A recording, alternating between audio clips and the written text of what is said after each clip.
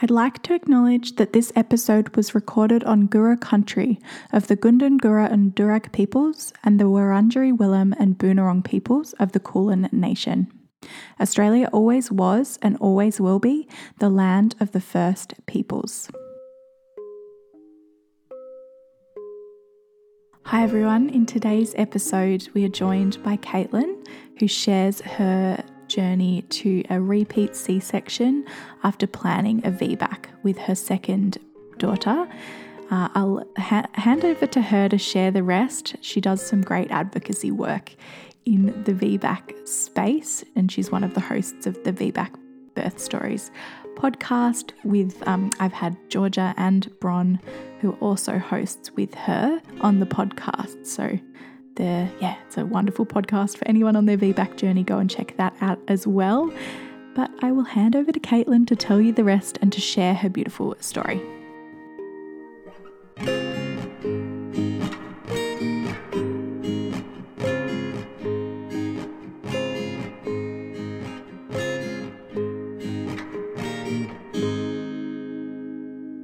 Hi, I'm Katelyn and I live in Western Sydney with my two daughters, Florence and Stella, and my husband. I work as a doula in birth and postnatal, and I'm also one of the co-hosts of the Australian VBAC Stories. Beautiful.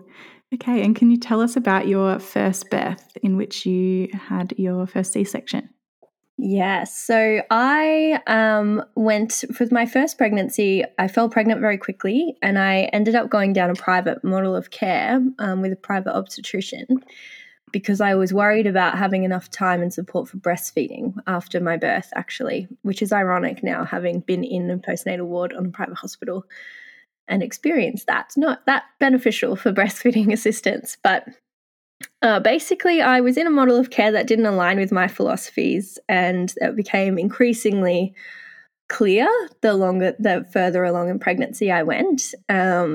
I was a 42-week baby when I was born, so I anticipated having a long gestational period, which I did, and my obstetrician was not thrilled about that and really wanted to induce me. I wasn't very keen to be induced, but there was a lot of pressure from her, from other members of my family too that were starting to get anxious. And I was starting to be given like stories about friends that had stillbirthed and all kinds of things. And it just, in the end, I ended up agreeing to be induced at 41 plus 6, which was the Monday of the week that I would be 42. And I just thought, we'll do that, start that week. I'll probably, go into labor before then, which I didn't. But I think a lot of that, I'd had prodromal labor for weeks in the lead up, for about 2 weeks and every evening. And I think that so much of not going into labor was stress. Actually, I was so stressed about this impending deadline. But anyway, I went in to be induced in the morning because I was already dilated about 2 centimeters. My obstetrician was late and, we just waited around for a couple of hours. And then she was there, broke my waters. I asked her to give me a couple of hours before they started Syntocinon, which she kind of rolled her eyes at but agreed to. And then, nothing happened over those couple of hours. Although, the midwife's saying, you're having some tightenings. I was like, yep, but I'm having these for weeks now. Like, they're not really going anywhere or doing anything. And then so they started Syntocinon. It was pretty standard, like took a couple of hours before anything much was happening, and then suddenly it was on, which is a very usual experience of Syntocinon. And it was full on, like really full on. And for me, it took me a long time to be able to acknowledge that this was a traumatic birth, because the Caesarean itself that followed was not actually that traumatic, but the induction was, and that took a while to it was after my second birth that I actually realized this, because I had a real feeling that I was going to die. Every contraction that came, they were just, back to back, just so hard and fast, and it felt like my body was being ripped apart and set on fire, and I just didn't know how I was going to survive. But I was adamant I didn't want an epidural because I didn't want to be stuck on the bed. I was sort of standing upright, and eventually after about 5 or 6 hours of this, like these, 90-second long 2-minute contractions, that I thought each one, I thought this is it. This is the maximum a person can endure before they just cease to exist. Like, I'm just going to die. Like, I can't actually input all of this pain. And then I ended up, like, I got morphine once or twice and it didn't really do a lot. And I ended up asking for an epidural about 7:30 p.m. that night. So it had been a while by that point. I was around 6 centimeters dilated, but I'd been stuck there for a couple of hours at this stage. I had so many vaginal exams, I've lost count, and they were all just horrific. And then when I was getting the epidural placed, the anaesthetist asked the midwife about my baby's position, and he said, she's not LOP, is she? And the midwife said, oh, yes, she is. And I was so mad about that because I thought, I actually know what that means, and that makes a lot of sense now. And I wish that you had told me this so I could actually feel maybe like I could do something, like change positions or just have the information is power, like in that situation. And so anyway, then after I got the epidural placed, things obviously improved for me because I could feel and think and see again. And then I could notice the midwives coming in and looking at the monitor, turning me over, looking at the monitor again, leaving. And, you know, they'd been doing that all day with the Synto. It was like, come in, look at the monitor, turn the Synto up, leave. Like, there was not much acknowledgement of me in the process. And then once I'd had the epi, I was watching them going, I think we're heading towards a Caesarean. They're obviously concerned. And at about 9:30, there was another handover, and I think someone said, oh, and is the doctor on her way in? And they said yes. And I was like, okay, I'm not about to push baby out. So the doctor's on her way in to come and take me to surgery, which is exactly what happened. She came in and she was sort of preparing, obviously, for me to argue with her. But I was, you know, she thought, I think, that I was a bit of a cowboy, but I was never interested in gambling with my daughter's well-being or my baby's life. Like, I just wanted to give my body an opportunity to birth. And so when she said, look, it's time, I was like, yeah, great, like, let's go. But I want delayed cord clamping and I want skin to skin. She was like, if that baby comes out okay, you can have whatever you want. I'm like, yeah, I know, I'm telling you what I want. So we did that, and my epidural was dosed up a little bit too high, and I kind of got like numbness up through in my throat, which was quite disconcerting. And there was sort of a panic around, like, can I swallow? Can I still breathe? What am I doing? But I thought, you just have to keep cool because otherwise they're going to put you under and you're going to miss all of this. So kind of just swallowed that fear and like asked them to prop my head up a little bit so that I could feel like I wasn't drowning in saliva or anything. And then yeah, my baby was born quite quickly, and we didn't know the sex. And that was one thing my obstetrician did say. I heard her say to the staff, like, they don't know the sex, so no one say anything. Like, she was really great in theatre because that's like her job, really. She's a surgeon. So she called out to me and said, baby's born and is fine. We're just waiting for the cord to stop pulsing.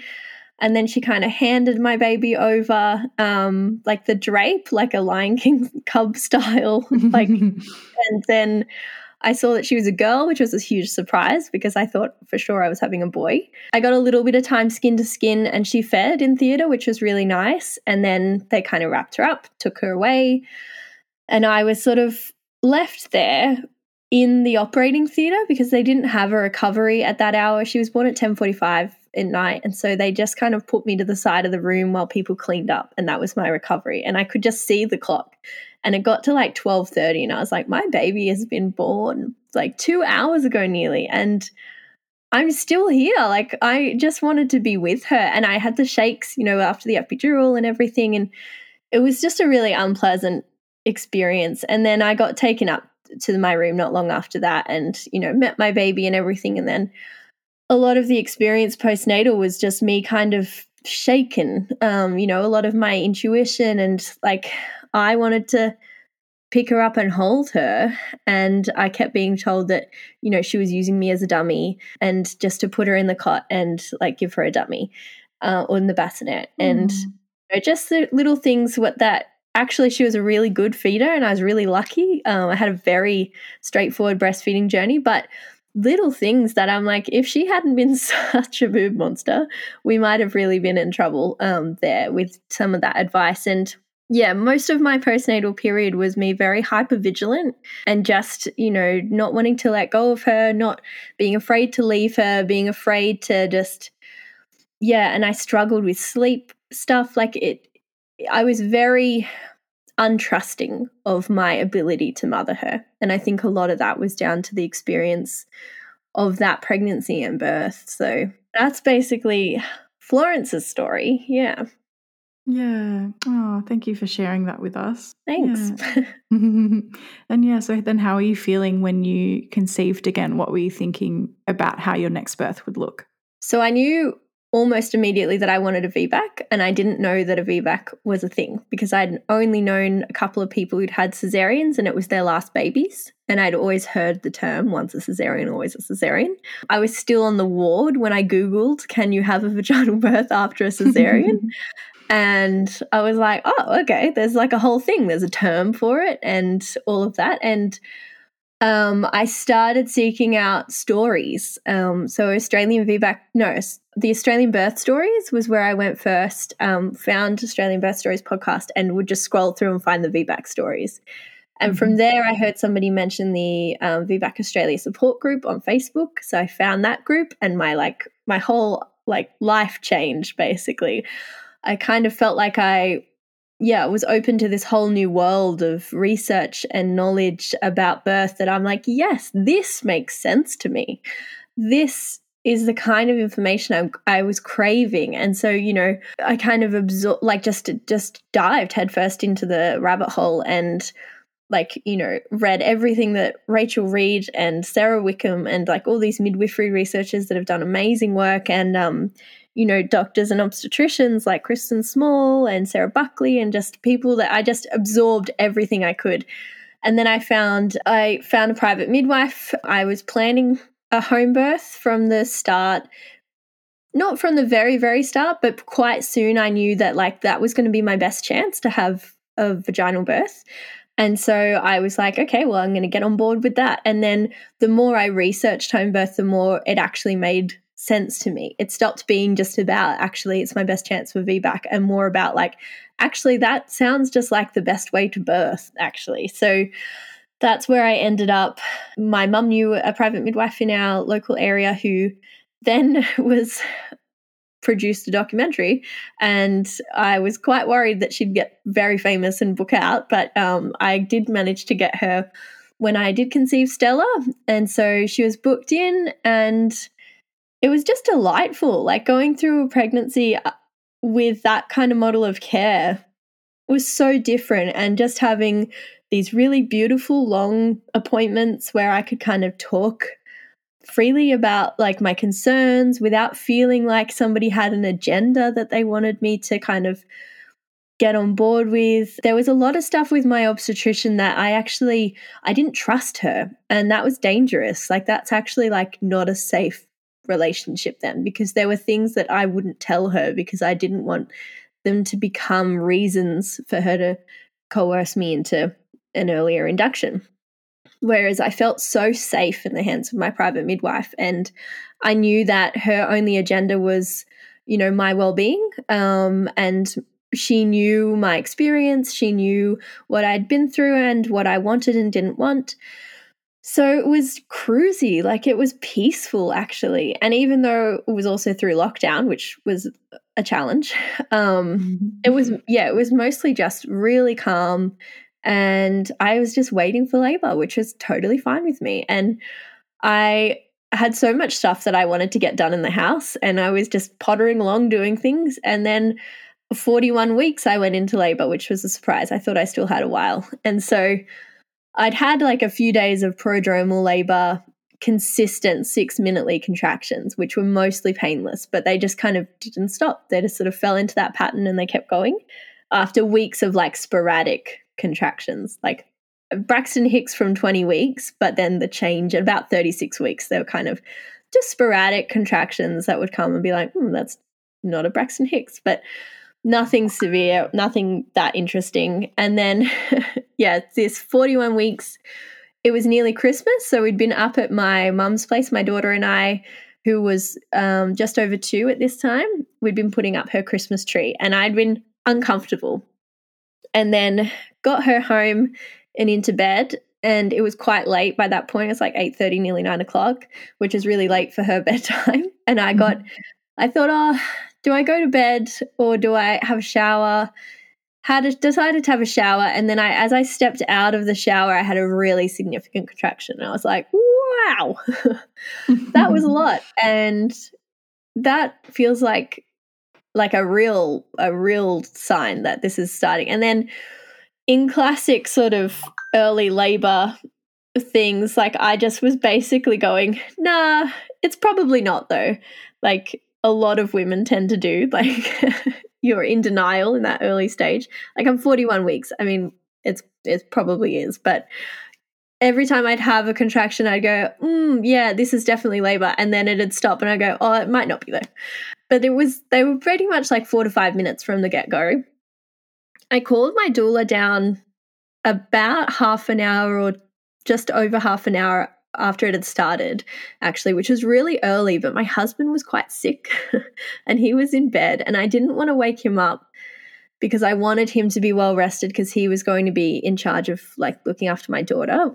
And I didn't have anything set up because we have had a 2-year-old, so I didn't want to put the pool together or anything like that. And I thought, I feel like I want to get the TENS machine on maybe and just maybe slowly just set up my space. Because I did try to lie down initially. I thought I better go to bed, like try and get some sleep. And it was immediately like, this is not going to happen. I had one contraction lying down, was like, not a chance. Up I get. So my doula came down to help me. And we kind of it was really nice actually. Like it felt very manageable. It was hard work, but it felt like the labor just felt really good. And like my body felt like it was working really well.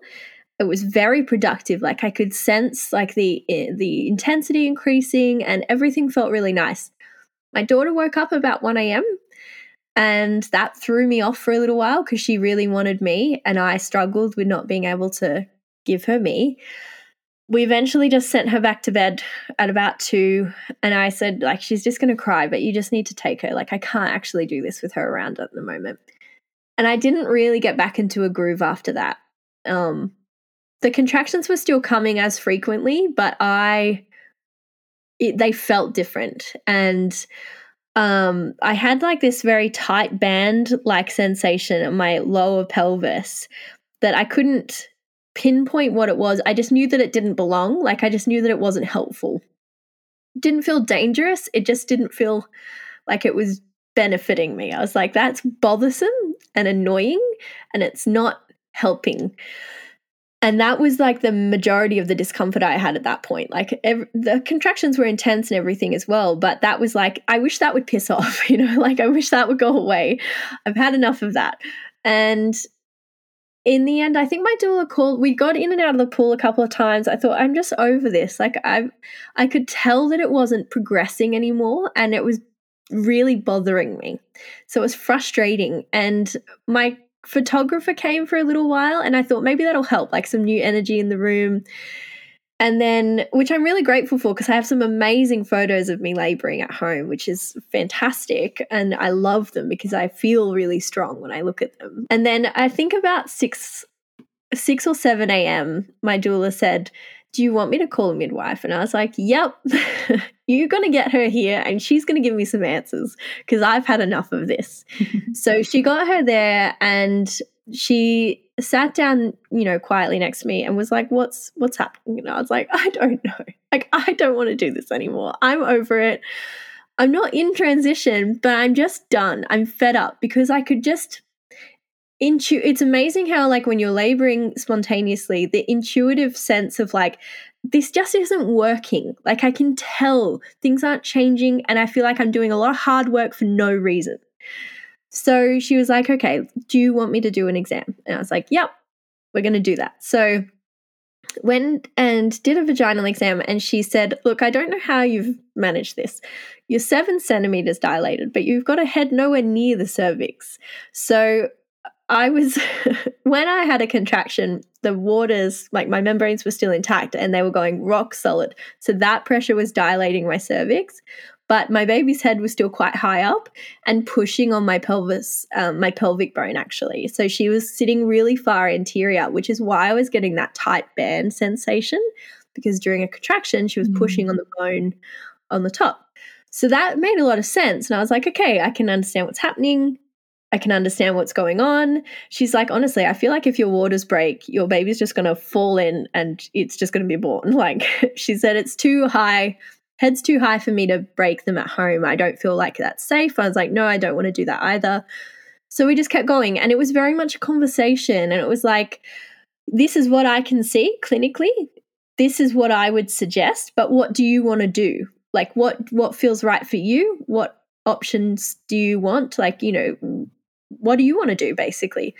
So I was like, yep, no, let's keep going. So I think I labored on the toilet for a little while longer. And then when I came out, my doula and my midwife had said, we are thinking that we could do some spinning baby stuff to help Bub get into a better position. So I was like, okay, like I'm game. I'll try anything. I'm stubborn as a mule. So I was like, I'm not going to the hospital until I've absolutely overturned every stone here. So we went and did like a forward-leaning inversion while shaking the apple. So like my doula had like a rebozo over my bum and was like jiggling it. And I was upside down through a contraction, which was just wild. It was completely wild. And I was just bellowing because, I mean, what do you do at that point? But I felt her because she'd kind of engaged, but not well and not fully. So the idea was that we were trying to get her to disengage and then engage in a more beneficial position. So I felt her during that contraction, like pop out. Wow. Like it was like a reverse vomit. Like it was very strange. Like it was, like like a suction cup. Like it was very, very interesting. Like she just kind of like sucked out of there. And then I was like, it's out, baby's out, because I didn't know she was a girl at that point. But so we sat me back up, and then we did Welch's position for 3 contractions. So that's sort of, you kind of get on the edge of a bed and you have your legs sort of dangling and your pelvis tilted all the way up, which is usually agonizing. And it was quite uncomfortable, but it took that band sensation away for me. And so I was like, actually, like, this is rough. But it feels way better because I don't have that sensation anymore because my pelvis was tilted so far forward. So the idea is that then that helps during the contractions, your pelvis tilted, baby can get into the pelvis properly. So that felt really good. And then I felt like, then they wanted me to rest for a little while. So I think I think we got up first and they said, look, have something to eat and something to drink. And then we might just organize ourselves a little bit. My midwife wanted to go and do a quick postnatal with a woman who'd birthed a couple of days earlier. And my doula was going to stay, and my photographer, they were just sending her home for the time being. And while we were sort of discussing that, I'd had a couple more contractions and I really felt this burning sensation in my hips, which at the time, I just did not even connect this. And it took me a really long time postnatal to figure this out too. Like I was like a good year postnatal before I worked this out. But that burning sensation, I think the trauma of that induction from my first, when I felt that burning, I was like completely shutting down. My body, I was completely closing up. I was like, there's not a chance. That's the bad death feeling. That's terrible. Because I remember saying, oh, it's burning. And they were like, that's okay. Like, it's okay. And in my mind, I was like, that's not okay. Like, it's really not okay. So I kind of panicked and I think I just shut down from there, because then what had been feeling okay. And I think it was literally like, she was a fairly big baby and we'd just given her the space to get in. And so my pelvis was just opening quickly. But in my mind, it was like, oh, no, we've been here before and it was not good. And so then when they went to put me to bed, I think honestly, I just completely, there was no coming back from that, I don't think. But we went on for a long while longer. It was like I had a rest for about an hour and then I got up and I was doing some more moving than we did. Like we walked up and down the hill near my house doing like abdominal lift and tucks, but I could feel that band sensation had come back. And so I kind of knew what was going on. My midwife checked me again a little while later when she'd gotten back about 2 p.m. I think, and I'd gone backwards. I'd started swelling, so I was 5 centimeters at that point. So then we kind of just, again, it was like, this is what I see. This is the options. What do you want to do? I said, I'm not ready yet. Like, she was kind of saying, if we go to hospital and have a rupture of membranes, that might be all you need. Might be all you need for her to get into that position, and then we'd be on our way.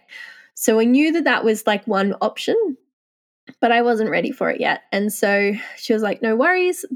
She was checking on baby and my blood pressure and everything else in this time, and we were all well. It was just a case of like, what did I want at that stage? Everyone was well and healthy, so it was down to what I was feeling comfortable with.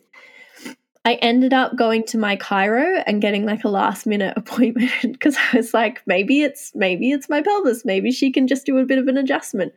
And she saw me at about 4:45 that afternoon. And my doula had gone home for a rest at this point because she'd been with me a long time. So my midwife drove me to that appointment. And then the chiro, she did do a little bit of fixing up. And then she's like, look, there's a bit of tension. I've loosened a couple of things. And then showed my midwife a couple of things with like sacral release. And then we headed home and my midwife said, look, where are we at now? Like that was kind of our last thing. Like what do you want to do now? And I was wrecked, obviously, at this stage. My contractions had spaced out a bit over the day, like gone between like 5 to 10 minutes, but still like hadn't slept and was doing a lot of work. So I was tired, and she said, I think you should have dinner with your family, sit down together, have dinner. I'm going to go and get some dinner. I'll come back and let me know what you're thinking, what you want to do. So while she was gone, I had one contraction in the 45 minutes, and I was like, this is dumb. I'm over it.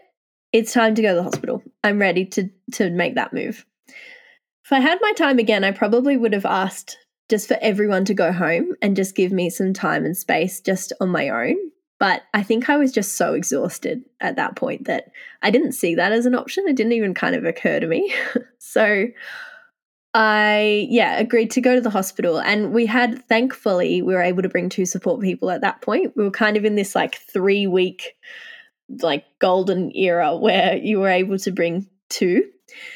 So my husband and my midwife came with me, and we were treated really well in the hospital, actually. Like I felt like my midwife was a bit of a shield for me, but they were great. And after, it took a while to get my waters broken because they were waiting on an OB, and then in the end they were like, look, they've been really busy. Do you mind if the midwife we had, do you mind if I do an exam? And if I feel like it's safe for me to break the waters, then I will. So she did that, and she was like, oh yeah, you're about like 6 centimeters or something. And I was like,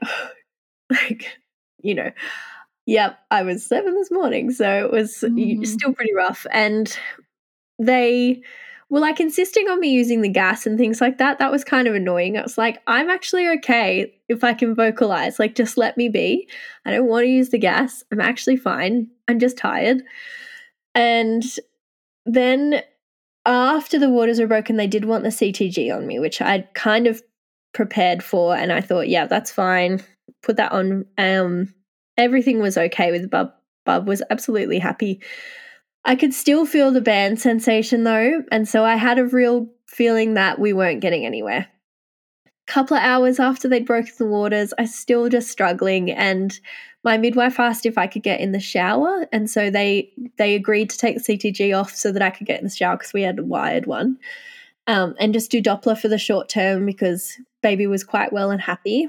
So I was in the shower and I was just struggling. It was like 11:30 p.m. Like it had been a long time. And I had to stand. I couldn't sit through the contractions. I had to stand, and I was still vocalizing really loudly. And I started to feel my legs were starting to shake and give way, and my voice was starting to waver. And I thought, if I can't stand and use my voice, I'm not going to manage. Like I'm running out of steam here. And so I was sort of thinking, like, I can feel still this sensation. I don't think I'm not imminently about to have a baby. I'm still like a while from that, if we're even going to get there. There's a good possibility of a repeat cesarean at this point. I could get an epidural now and see whether that does enough. Like maybe I'm one of those people that an epidural helps relax everything, and then I'd be on my way. So I tried, and then I thought, and then if I need to go for a cesarean, then I have the epidural already in at least. So that's what I opted to do at that stage. And I was really happy that the guy turned up like minutes after I'd asked for it, which was so good, because when you get to that stage of wanting an epidural, you are like, I cannot tolerate this anymore. I've decided I'm not going to it anymore. And so now it's impossible for me to get through this pain. But he turned up like immediately, worked so quickly. My husband still talks about it. And then I was really comfortable. Like I could feel the contractions. When I'd had an epidural with my first, I was totally numbed out, like completely numb. And it was like a relief at the time, but it was also disembodying. Whereas this time I still felt my body and I still felt the contractions, but I was able to rest and relax through them. Like it wasn't taking all of my energy. So they had me kind of up in like a throne position on the bed, and then I think the midwife came in and said, oh, the doctors want to come in and speak to you. And because they'd done another exam at that point, they were like, oh, you're 7. But I mean, I'd been there for 4 or 5 hours by this point. So I'd only gotten 1 centimeter further as far as they were concerned. And my midwife had said to them, like, look, I'm just going to tell them you were 5 when I checked you. I'm not going to mention the 7 this morning because they'll freak out. And so I was like, okay. And so they were going, oh, you're 7. And I was like, oh my gosh, I was 7, like more than 12 hours ago. Like exhausting. Yeah, but then the doctors were coming in. And so my midwife said they're going to recommend a repeat cesarean, which again is just like little things with private midwifery where it's like she knew that me not being like just sidelined by this information, like having the information in advance was really important. So like her being able to say that to me and preparing for that conversation. So I had like a slight suggestion to the OB that came in about doing a little bit of Synto and seeing if that changed anything. And her face was like clearly panicked. And I was like, for a brief second, and then she kind of regained composure. I'm like, I saw that. And then my midwife sort of said, look, why don't we take a few minutes to talk about it? And the consultant, the OB registrar who was there, she said, I'll go and talk to my consulting OB and see if they would agree. But basically we would recommend a cesarean at this point, which is what they're saying. So then my midwife sort of said to me, and like it's like having a trusted person that I know doesn't have an agenda. So she was like, look, from a clinical perspective, this is what I'm seeing. Like you've had really good, strong contractions all day. You've had a baby who's in like really an ideal position, but isn't descending. We've come in for the intervention now and still nothing's happening. We have to start wondering what's happening in there that we're not privy to. And I would just hate to see you in hospital, like with another cesarean and a baby in NICU. And I was like, yeah. So she said, look, this is totally up to you. And if you want to go down this route, that's fine. But, they were starting to see some small decels on the monitors. She said, I would worry that once you put some Synto in the mix, it's been a long labor already. And I was like, that's totally reasonable, totally valid. I actually don't want to go down the Synto route anyway. Like I didn't want to do that. So it was just like my kind of last minute, like, but what other options have I got? And I was like, actually, those are my other options, but I don't actually want them. So the doctor came back and said, what do you want to do? She came back in and the first thing I said before she even spoke was like, can you drop the drape? And she was like, okay, yes. And so I asked, basically, I wanted to see my baby being born. I felt like I missed those first moments with my eldest. And so I was like, I really want to see her. And so they did, and they did delayed cord clamping, which they only did a minute, which I didn't realize was going to be the case. So hot tip, always specify what you mean by delayed cord clamping. And she fed in theatre as well. I wanted us to stay together in recovery, but they were busy. And unfortunately, I should have just said, like, you can't have her, but I handed her over, but we were only separated for about 20 minutes or something, I think, in the end. The midwife we had did advocate quite well for us to stay. She was like, oh, she's feeding, I can't take her now, and gave us about 25 minutes in theatre. So then, yeah, and then, I mean, all went really well in the end. And obviously, like, the thing is when I was being rolled to the theatre, I was like, oh gosh, I just can't have another baby. Like, I can't go through this again. And then my second immediate thought was, or if I would, I'd just have an elective cesarean. I'd just do a maternal assisted.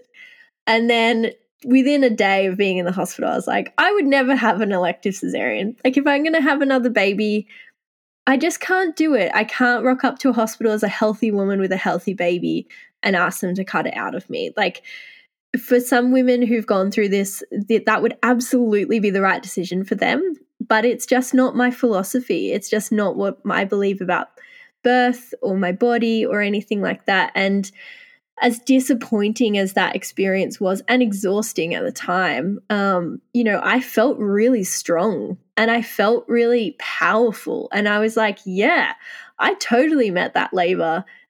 Like, totally faced it, and it was completely doable, and I felt like it was within my ability, whereas I felt so defeated by my first, like, the induction labor, whereas this one I was like, yes, I could do that. Like, I was strong enough for that.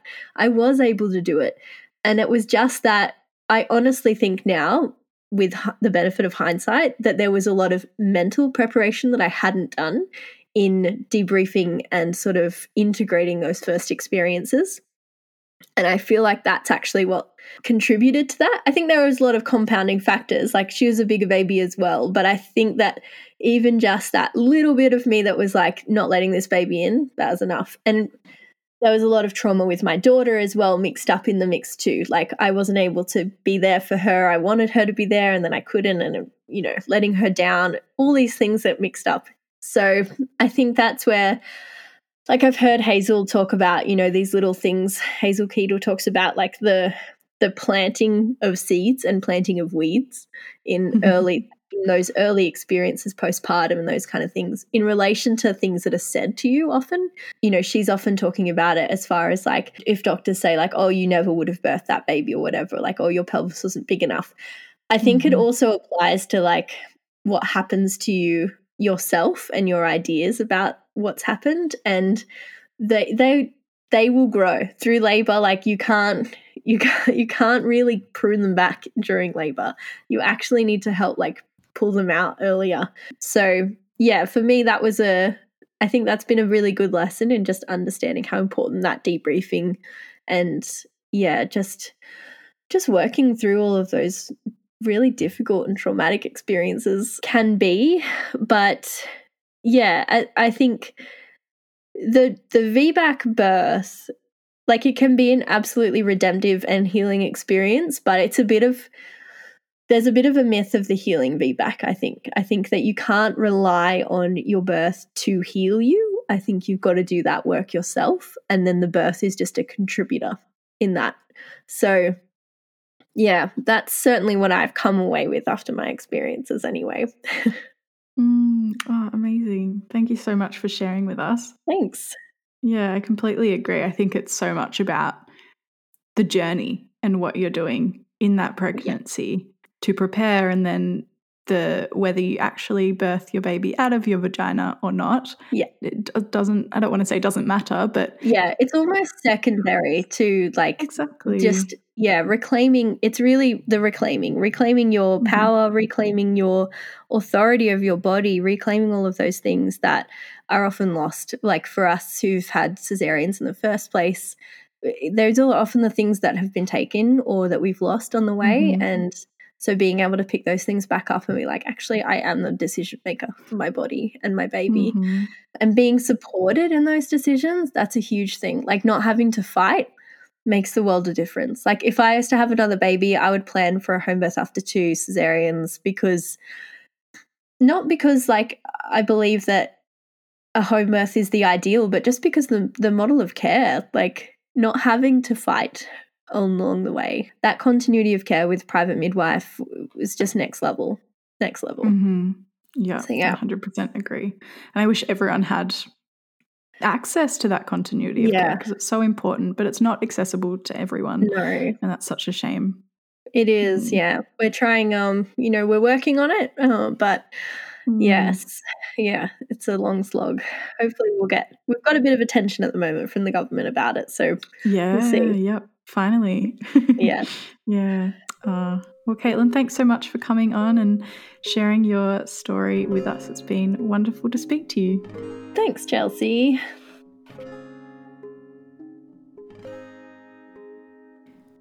Thanks for listening to this beautiful episode. If you've enjoyed it, please leave a rating wherever you're listening, or let me know on the podcast Instagram at Definitely Baby Podcast.